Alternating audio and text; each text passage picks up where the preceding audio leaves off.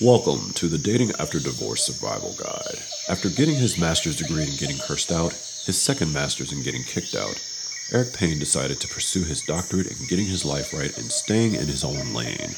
But upon getting all his degrees, he realized he was a fish out of water in this new dating landscape. Eric was 28 years old when he met his ex-wife and was newly divorced at 43. The world had changed considerably since the days of StarTAC beepers, Motorola flip phones, and Yahoo Chat.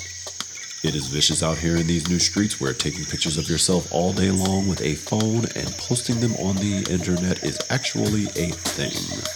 The Dating After Divorce Survival Guide is the story of Eric's journey from love and marriage to divorce to dating to hopefully love and marriage once more.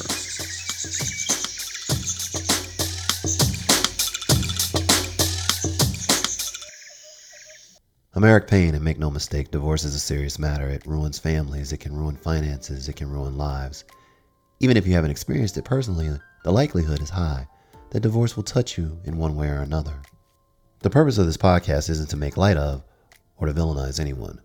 We're all in some way responsible for the decisions we make and the actions we take.